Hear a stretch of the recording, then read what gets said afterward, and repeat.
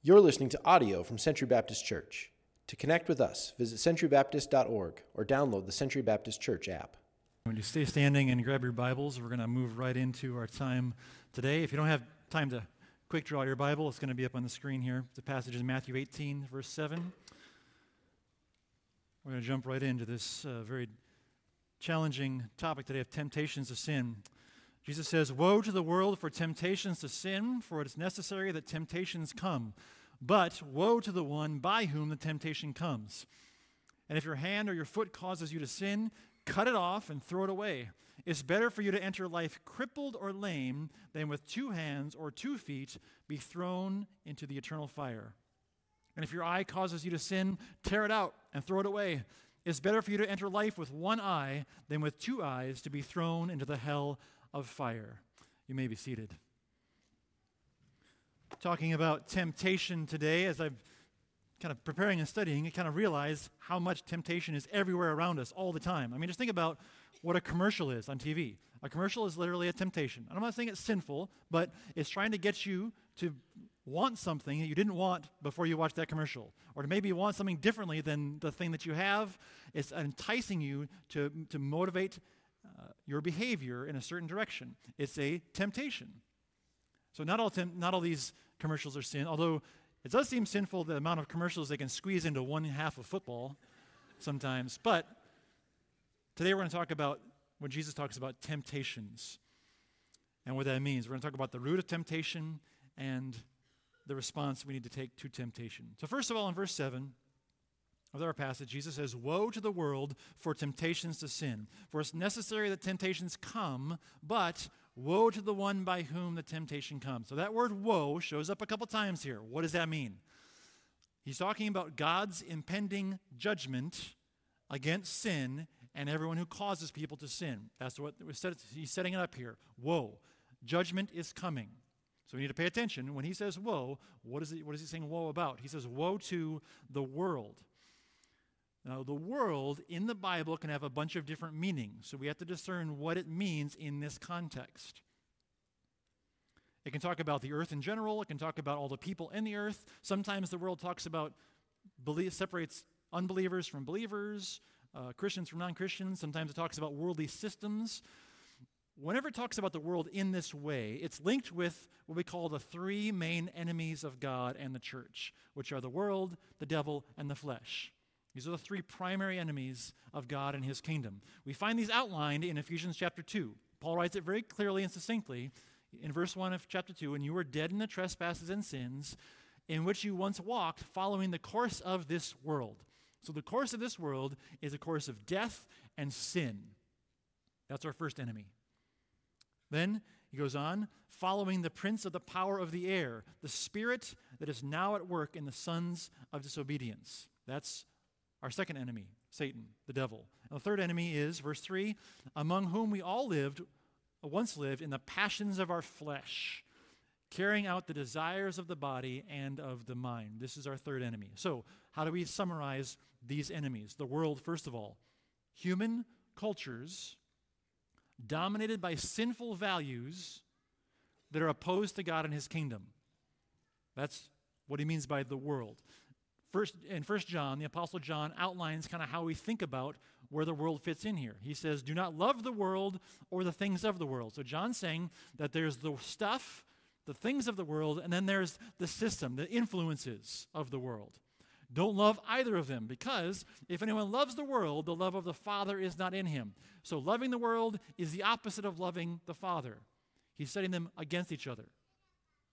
Then he describes it. "For all that's in the world, desires of the flesh, the desires of the eyes, and pride of life." This is the source of and the result of temptation and sin. This is not from the Father, but from the world.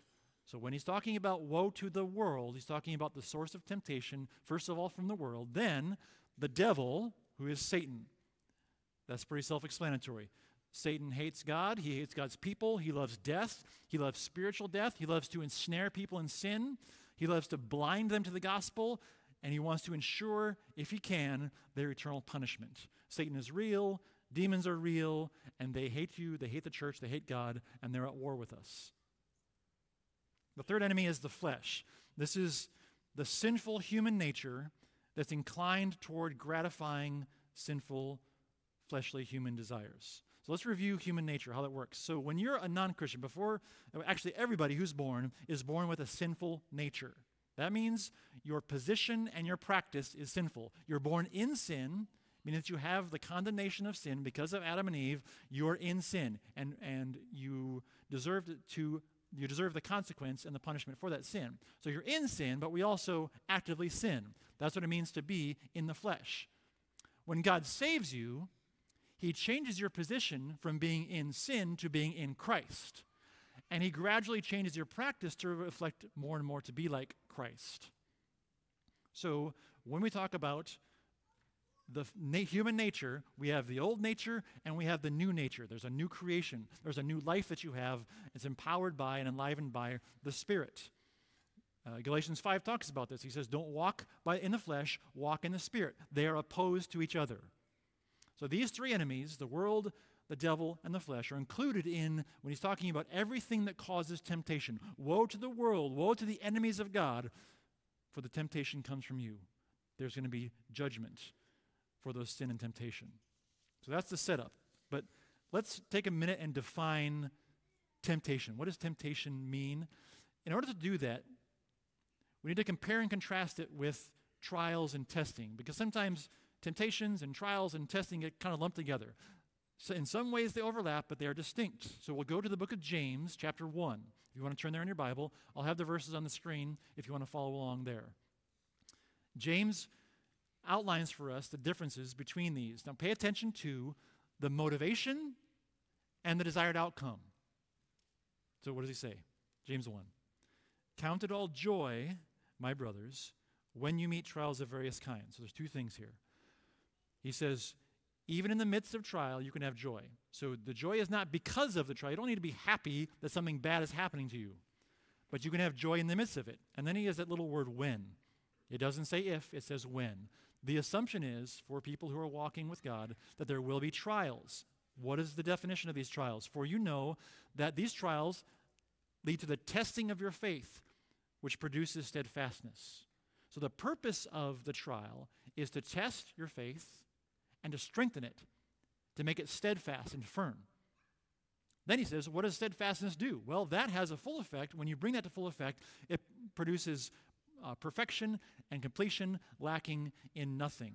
That's the motivation and the desired outcome for testing and trial. He goes on in verse 12. If you skip down to verse 12, blessed is the man who remains steadfast under trial. For when he has stood the test, he will receive the crown of life, which God has promised to those who love him. So James is defining what this means. A test or a trial is a situation that God either allows or initiates. He does both in Scripture. He allows trials, he initiates trials and testing for the purpose of helping his people grow stronger in their faith and grow closer to him. That's the desired outcome of a test and a trial. How does that contrast with temptation? He goes on in verse 13. Let no one say when he is tempted, I am being tempted by God. For God cannot be tempted with evil, and he himself tempts no one. So here's the distinction. Trials and tests can come from God. They're allowed by him or they're initiated by him. If you have a temptation, never comes from God. That's the first statement. Then he says, each person is tempted when he is lured and enticed. Those are words, they're actually fishing terms. So you get a hook or you have a bait and you lure or you entice them by your own evil desire. When desire gives birth to sin, and sin, when it is fully grown, gives birth and brings forth death. So you see the clear distinction between the desired outcome and the motivation, between testing and trials and temptation. A test or a trial draws us closer to God. Temptation is initiated by the world, the devil, or our flesh, for the purpose of enticing us to sin and pushing us away from God. Now, you may be tempted to sin in the midst of a trial or a test, but that does not come from God. That's from the enemy attempting to corrupt God's good purposes for the testing of our faith. So that's a temptation, where it comes from. But now let's talk about how it works. How does temptation work? What does it look like? And believe me, I cannot cover all of the different ways that temptation comes after us. But here's some thoughts. Temptation can be direct and it can be indirect. It can be kind of a frontal targeted attack, or it can be kind of indirect influence or pressure. So a direct attack would be seducing someone to sin, or trying to talk someone into sinning with you, or trying to trap you in sin, or entrap you in sinful behavior, expose you to sinful things. That's a direct attack. It can be indirect. It can have kind of influence or pressure. The pressure of the fear of not being accepted, the fear of not being on the right side of history. You can be deceived by the general approval or celebration of sinful behavior around you. And you can be deceived to think that that is okay. It's fine. I don't have to resist that because it's generally accepted. You can be deceived in that way. You can also be swept along by kind of enthusiasm or excitement about something, and you may not even realize that the temptation is coming. Like, even at a baseball game, if there's thousands of people there, even a casual fan, if there's something exciting that happens, is going to stand up and be cheering. I don't have no idea what's going on, but everyone's excited, so I'm going to be excited too. You get swept up in the moment. Temptation can come in those moments of enthusiasm or excitement, being swept up in the moment with a bunch of people following wherever it leads you. Think about water, okay? Water is very powerful. It can be powerful like a power washer is powerful. You push it through a very tiny opening, and it's very powerful. But so is the Missouri River. Completely different way, but equally as powerful and destructive. Temptations come in a variety of ways.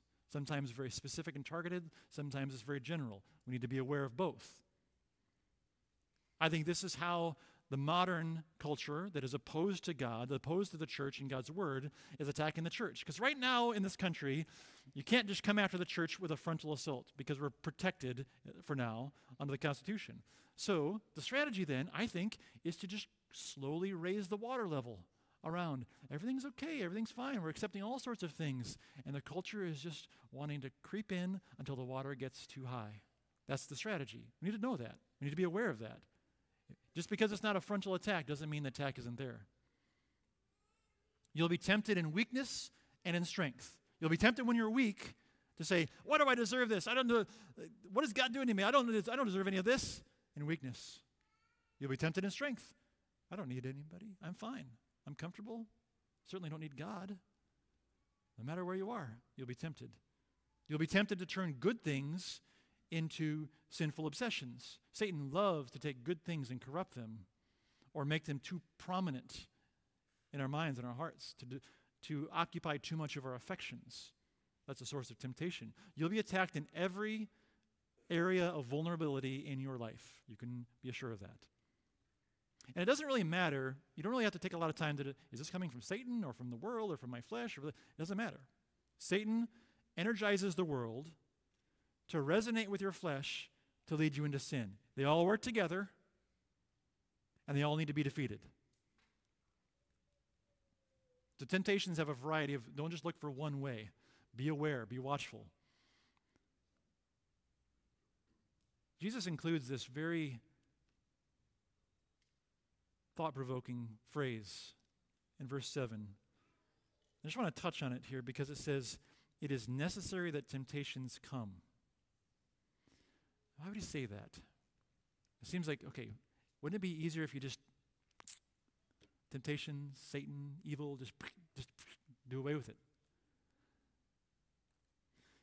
The ultimate purposes for the ongoing existence of sin and temptation, of evil in this world, is we have to trust God in his good will and his good and perfect purposes. We have to trust him. So I just have a few thoughts about why he might say that temptations must come. The continued presence and activity of the sinful world is part of his design, is part of his plan to glorify Christ and to sanctify his people. Every victory over sin and temptation glorifies Jesus' work on the cross. When sin is defeated, Christ is magnified. Every time. When a believer resists temptation and defeats sin, it shows that they prefer what God has to offer than what the world has to offer. It shows that they see God as more beautiful, more valuable, more desirable, more satisfying than anything else. So, according to God's providence, the daily defeat of temptations and sin in the life of the believer is more glorifying to God than the elimination of temptations in the world. And we need to trust God that He knows what He's doing. And don't forget those two words in that first verse, woe, meaning God is not just up there like, there's not much I can do about this. This is crazy. He is storing up His wrath. And no sin will go unpunished, either by the sinner or by the Savior for those who have received salvation through Christ. So the root of temptation, the world, the devil, the flesh, are constantly working to entice people to gratify their sinful desires and to turn away from God. That's the source of temptation. Let's move on to the response. Well, how do we respond to this? Because then in verse 8 and 9, he says, all right, well, if your hand or your foot or your eye causes you to sin, cut them off. Pluck it out. It's better that you enter into life with one hand or one eye or one foot than to be sent to hell. This is graphic, drastic language, and it's intended to be. Jesus is intending to amplify how serious sin is, how serious your enemies are, and how severe the response needs to be. Okay, does Jesus actually mean that cutting off your hand or cutting off your foot or poking out your eye will actually solve the problem? Is that what he's saying? That's it? Then you'll stop sinning? He's using both hyperbole and metaphor, meaning he's using extreme examples to show how severe this issue is, but he's also using symbolic descriptions. Now we know, and the Bible clearly shows us, that just cutting off the hand doesn't stop you from sinning. If you take a thief and you take his hand and you cut off his hand, I mean, obviously it'll hurt, but inside they're probably laughing. And why are you laughing? Well, because I know something you don't. I'm not left-handed. I can steal with my right hand. If they got both hands, they'll figure out a way to steal with no hands. It doesn't solve the problem. So he's not saying this is the solution.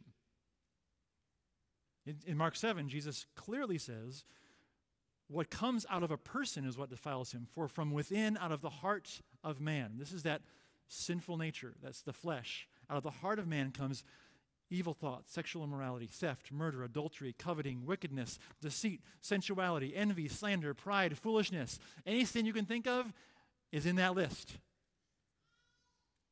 All these things, these evil things come from within. They defile a person. So he's not contradicting himself, saying, actually, the sin is in your hand. If you take care of that, you're good to go. So the metaphor here is, we think he's using the hand and the foot and the eye to describe categories of sins, meaning the hand is physical sins, when you commit a sin against somebody, murder, anger, stealing from someone. The feet talks about taking yourself, where you go to participate in sinful behaviors. Your eyes, those are internal sins of envy and covetousness and lust. The response, he's saying, get rid of it, move it, remove it, avoid the opportunity, take drastic measures if you have to. This is not just try to do better next time, try harder, try to cut back a little bit if you can, if it's convenient. He's saying take decisive, drastic action. But I can't do my job without this phone. You can figure out a way. Is it worth it? I can't cancel cable. What are my kids going to watch? Well, that bar is where all my friends go, so if I stop going, maybe you need to find a different place or new friends. Well, I know that she's still working at that job, but what am I going to do? Quit my job? We're talking about life and death. We're talking about eternity. What's it worth? I always drive by that place every time on my way home. Take a different route home. There's a scene in the movie, it's called Fireproof, a few years ago, where the main character is so frustrated with his sexual temptation in the computer. He takes his computer out back and just destroys it with a baseball bat. It's very visual. It's very helpful. Drastic. Now, that doesn't solve the problem. That wasn't the only computer in the world. Which is why the Bible makes clear that decisive, sometimes drastic outward action must be accompanied by genuine inward transformation. Otherwise, it doesn't work.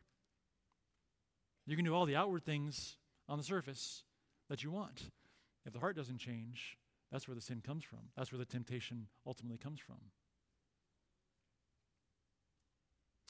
Which leads us to the next question, which is, who is this warning for?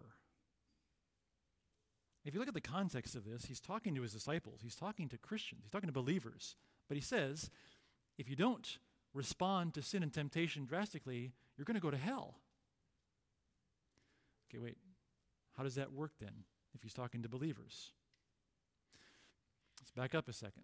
The Bible uses both commands and warnings in Scripture to help us persevere in our faith and reach the goal, which is seeing Jesus face to face.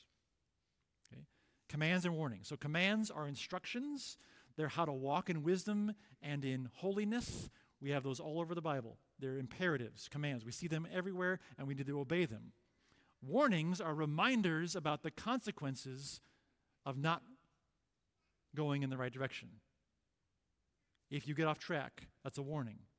So if you're driving, the commands are like the road signs: 20 miles to your destination, speed limit, exit ahead. Those are the commands. The warnings are the rumble strips on the side. When you get off a little bit to the side, stay on the road. That's the warning. Both of them are used, commands and warnings, by God in Scripture to help keep us on track. So the warning here for believers, for true Christians, is that you need to take sin and temptation very seriously. You need to respond drastically and follow Jesus so that your lives are fruitful and effective. That's what he's trying to choke out. Satan's trying to choke out your effectiveness, your fruitfulness.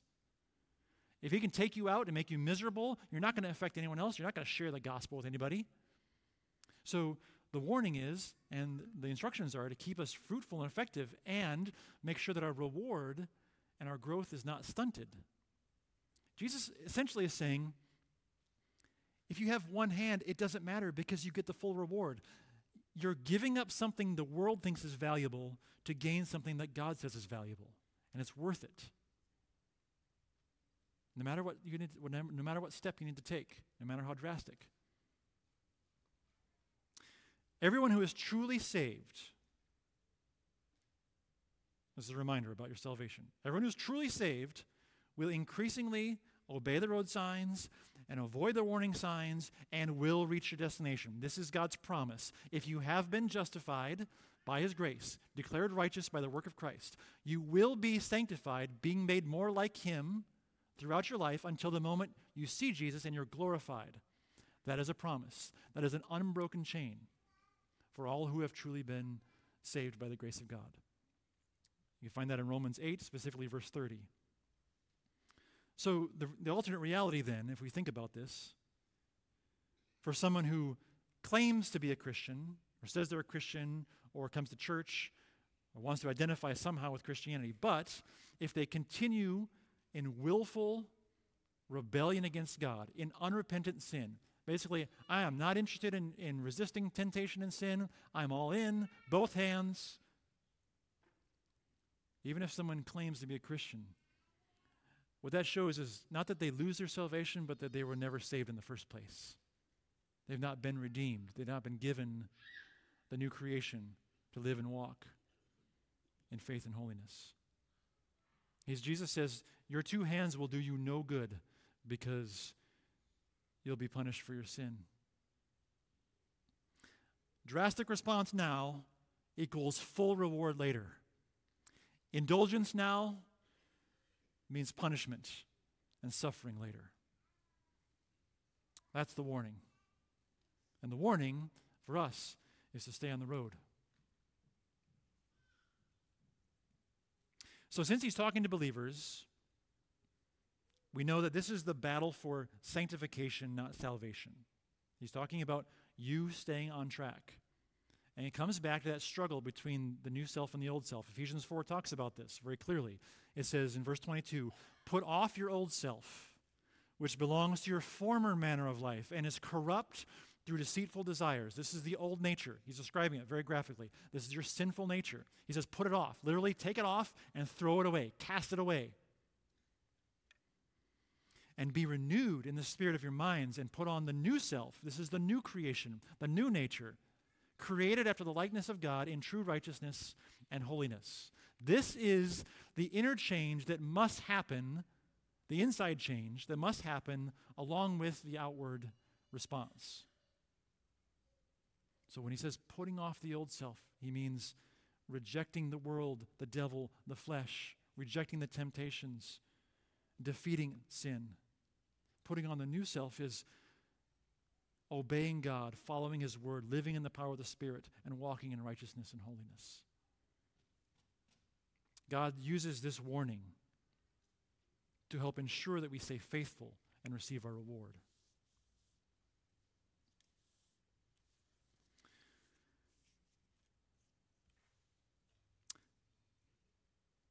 The objective of our enemies is to destroy and corrupt as much as they possibly can while they can. They know that they don't have any claim on the souls of believers. Those have been sealed. But they will do everything they can to destroy, corrupt, deceive, make everything good, bad, turn everything that's wonderful and beautiful in this world to corrupted and corroded. This is not a game, it's a war. You can't negotiate with this enemy, you can't appease this enemy, you can't make peace with this enemy. Some people think it's too aggressive. You can't talk like this, it's too risky. But as the great prophet Aragorn once said, open war is upon you whether you would risk it or not. We have to have a wartime mentality when it comes to fighting sin and temptation. Because the war is upon us, whether we would like it or risk it or want it or not. And we need to respond accordingly. So, to help us, I hope it's helpful, I have 3 words for it. 3 words can be very powerful. When I was a kid, I learned 3 words I remember to this day. Stop, drop, and roll. You know those 3 words? They've stuck with me. I know exactly what that means. I don't know if my 3 words are quite as catchy, but they are defend, duck, and destroy. We'll see. You tell me if they're helpful or not. Defend, duck, and destroy. First of all, defend. The first thing we need to do is strengthen your defenses against attack. Identify your weaknesses and shore them up. If you're in a war, you need to know where you're weak and strengthen your defense. It's just obvious. How do we do that? There are dozens and dozens of ways the Bible tells us of how to strengthen ourselves, to strengthen our faith against the attack of sin and temptation. I'm going to go through a few very, very quick. They're going to be on the screen. You will probably write down these verses if you want to go back to them. Take a photo of it if you want. The purpose is not to go deeply into these, but just to show you. You've been given everything you need. Okay, first of all, spiritual disciplines. Are you reading, studying, memorizing, meditating on the Word of God, and praying? That's the basic, ground level defense. That's what Jesus did when he was tempted in Matthew 4. How did he respond to temptation and lies? With the truth of Scripture. That's the first line of defense. Do you know and claim the promises of God and their power? Do you develop habits in your life of walking in the light and not in darkness? Do you put on the armor of God? That's an entire chapter almost of describing exactly this. He has given you everything you need to defend yourself, and it actually says to stand firm against the enemy. James says, resist the devil and he will flee from you. Resisting requires action. It's not passive. In 2 Corinthians 2, Paul says, do not be ignorant of his schemes, meaning this isn't just mindless. There's a strategy. They're coming after you. They're trying to take you out. You have to have a strategy to defend yourself and fight back. You can't be ignorant of the schemes and strategies of the enemy. Peter says, be watchful and sober-minded. Think clearly about this. Don't try to fool yourself into thinking it's not really happening. And watch. So the first step has to be defend. Set up your life in a way that defends against sin and temptation. The second one is duck. Okay, so you got your fortress, and you're looking over, and you see someone take an arrow and put it in their bow and point it at you. Duck. Okay. The temptation, okay, so the Bible talks about fiery darts. So the temptation, you see it. Duck. If you don't duck, what happens? You get shot. Now you could come up with all sorts of excuses and all sorts of reasons why you thought that temptation looked interesting, but they all end up with you getting shot. And the Bible says you only get shot, meaning you only give in to sin and temptation when you choose not to look. In fact, the promise is you always have time to duck. I'll show you. 1 Corinthians 10:13. No temptation has overtaken you that is not common to man. God is faithful, and he will not let you be tempted beyond your ability. But with the temptation, he will also provide the way of escape that you may be able to endure it. So that phrase, the way of escape in the original Greek, is duck. I'm just kidding. That's not. When temptation comes, when you see temptation, turn away. Don't respond. Don't click. Don't retaliate. Don't go there. And definitely do not look again. If you duck, there's more coming. If you poke your head up, you're going to get shot in the face. So don't look twice. The promise is, even if you see temptation, and it's all around you, if some days are worse than others, you always have a way of escape. You can always duck. Now, the reality is that sometimes we don't duck. Sometimes we see the temptation, we're enticed by it, and we get shot. That's the reality. For those who have been saved by the grace of God and redeemed by the blood of Christ, that does not mean you lose your salvation, but you still got shot. There's still consequences. Sometimes it's physical, sometimes it's emotional, sometimes it's relational. There's still consequences for sin.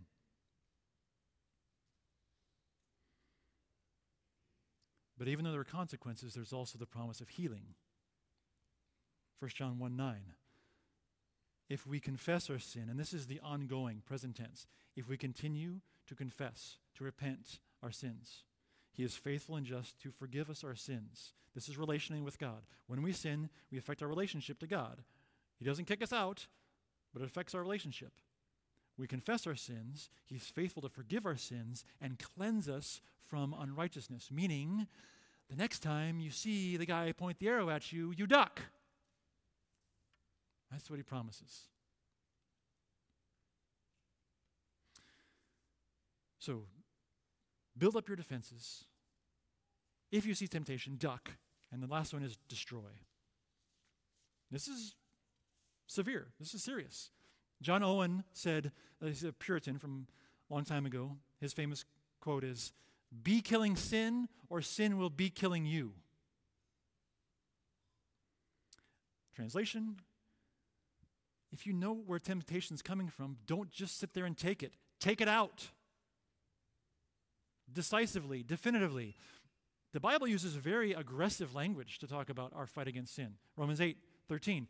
If you live according to the flesh, you will die. But if by the Spirit you put to death the deeds of the body, you will live.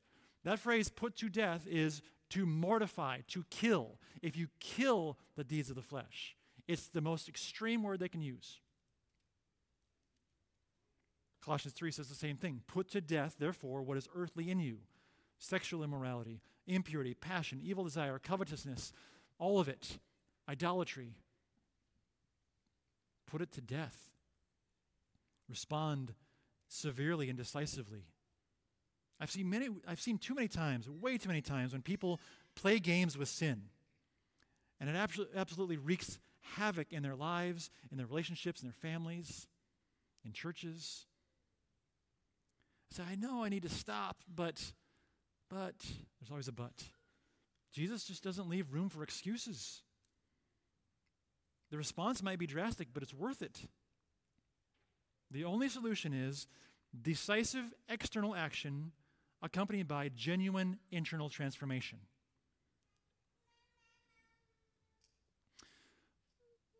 Let me give us some warning signs. These are just some warning signs. If you see some of these in your life or lives of others, that you may not be taking sin seriously enough. You may not be at war with sin. You may be trying to make peace with sin or appease sin or kind of get along with it instead of making war. So some warning signs. I can't think of all of them, of course, but here's a few. If you find yourself making excuses to kind of justify your behavior, if you see the excuses keep popping up, that's a warning sign. If you have to talk yourself into something or out of something against your conscience, that's a warning sign. If you're getting overly specific talking about your behavior, if it's borderline and you're like being very specific, or if you're trying to focus on a technicality, that's a warning sign. If you compare your sin to others and kind of think, well, I'm nowhere near as bad as that guy, so I must be doing okay. Warning sign. If you say, I can quit anytime, warning sign. Because you didn't. You haven't. If you say, it's not hurting anyone else, it is. Trust me. Some people might think, well, I've never heard the pastor say that it was wrong from the pulpit. As if I can say everything in every situation that's wrong. I had a lady, this quick story, there's a lady called in a little while ago. Well, first of all, she asked to talk to a priest, which is always super fun. I love those calls. Can I talk to a priest, please? All right, let's talk. Sure. She literally said on the phone, yeah, I'm wondering what the rule is about when I can start dating again, because I'm in the process of a divorce, but it's taking longer than I thought it would, so when can I start dating? And I'm using the word dating. She said a different word. I'm going to keep it family-friendly here. Dating, okay? You catching my drift? And she wanted to know what the rule was, when she could start dating again. She did not get the answer from me she was hoping for. Let's put it that way. I gave her the gospel and said, okay, what we need to talk about is, how you're approaching marriage, but your relationship with Jesus is the bottom line of this. And I gave the gospel, and I poured it out for her, and she listened, I think. And when I was done, I said, is there any questions? And she said, well, so when do you think I can start dating again? Because the divorce is like, oh. Have you heard the one about chopping off your hand? Let's talk about that. I'm never calling that priest again.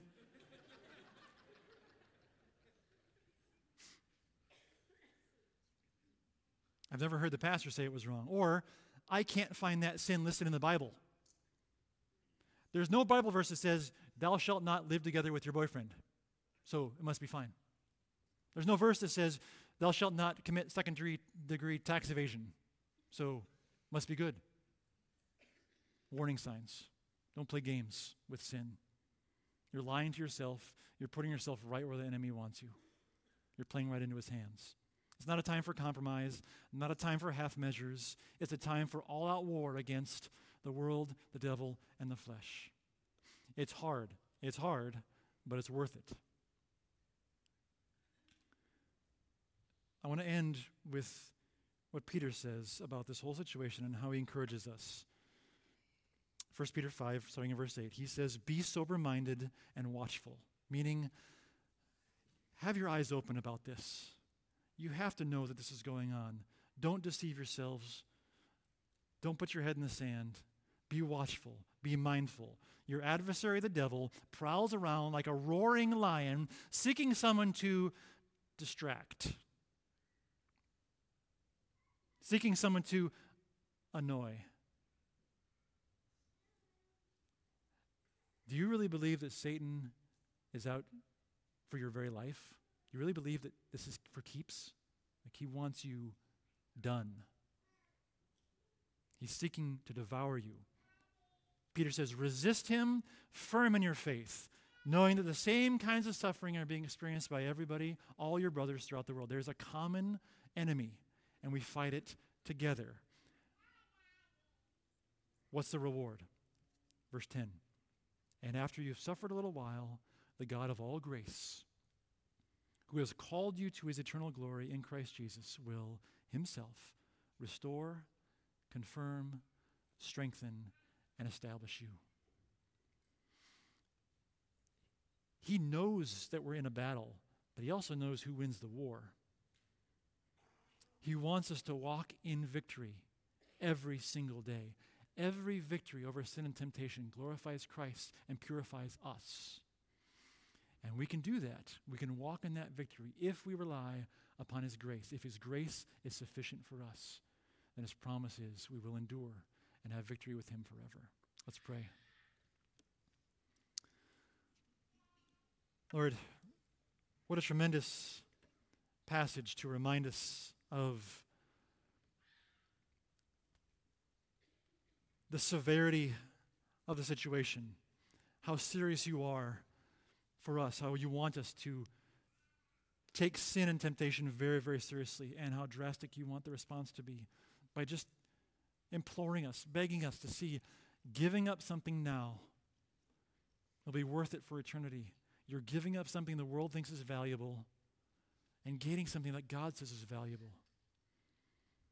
Help us to see what is truly valuable, what is truly a treasure, what truly matters.